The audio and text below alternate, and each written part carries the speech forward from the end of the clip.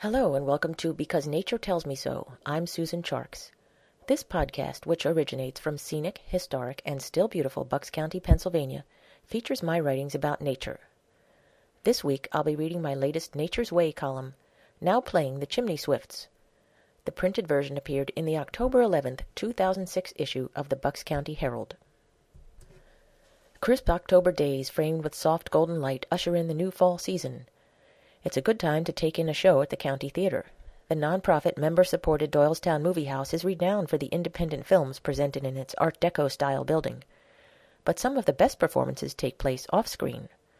Cue lighting. It's just before dusk.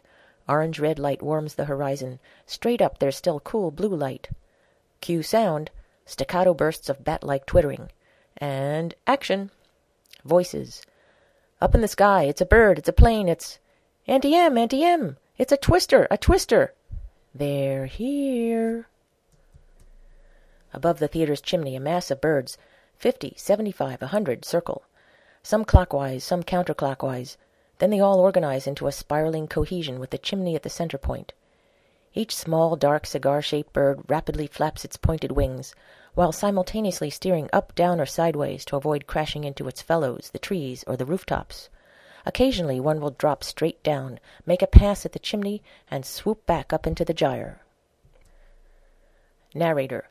Every fall, chimney swifts that have spent the summer nesting in the forests and towns of eastern North America begin migrating to their winter habitats in Peru, Chile, and Brazil. Swifts are committed aerialists, constantly on the wing, catching insects, courting, mating, never on a perch during the day.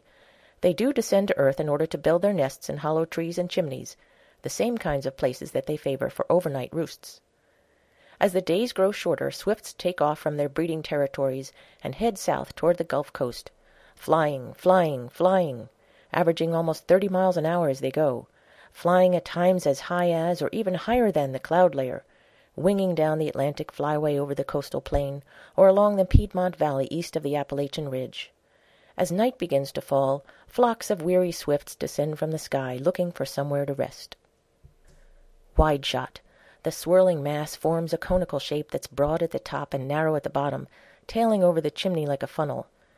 Zoom in to a close-up shot of one bird. Follow it around and around at dizzying pace. Medium shot. At any random spot in the funnel, individuals race past each other or break out into twos and threes that streak off at a new angle, but most simply hurtle by. Jump cut to chimney top.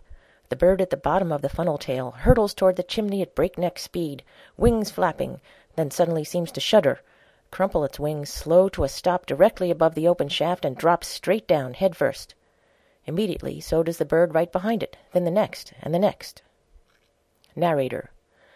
As if the film were running backwards, the swifts vanish like liquid smoke pouring into the chimney. Hundreds, even thousands of swifts roost together during migration. Here, feet clinging to the shaft's inner surface, they will sleep, awaiting the dawn.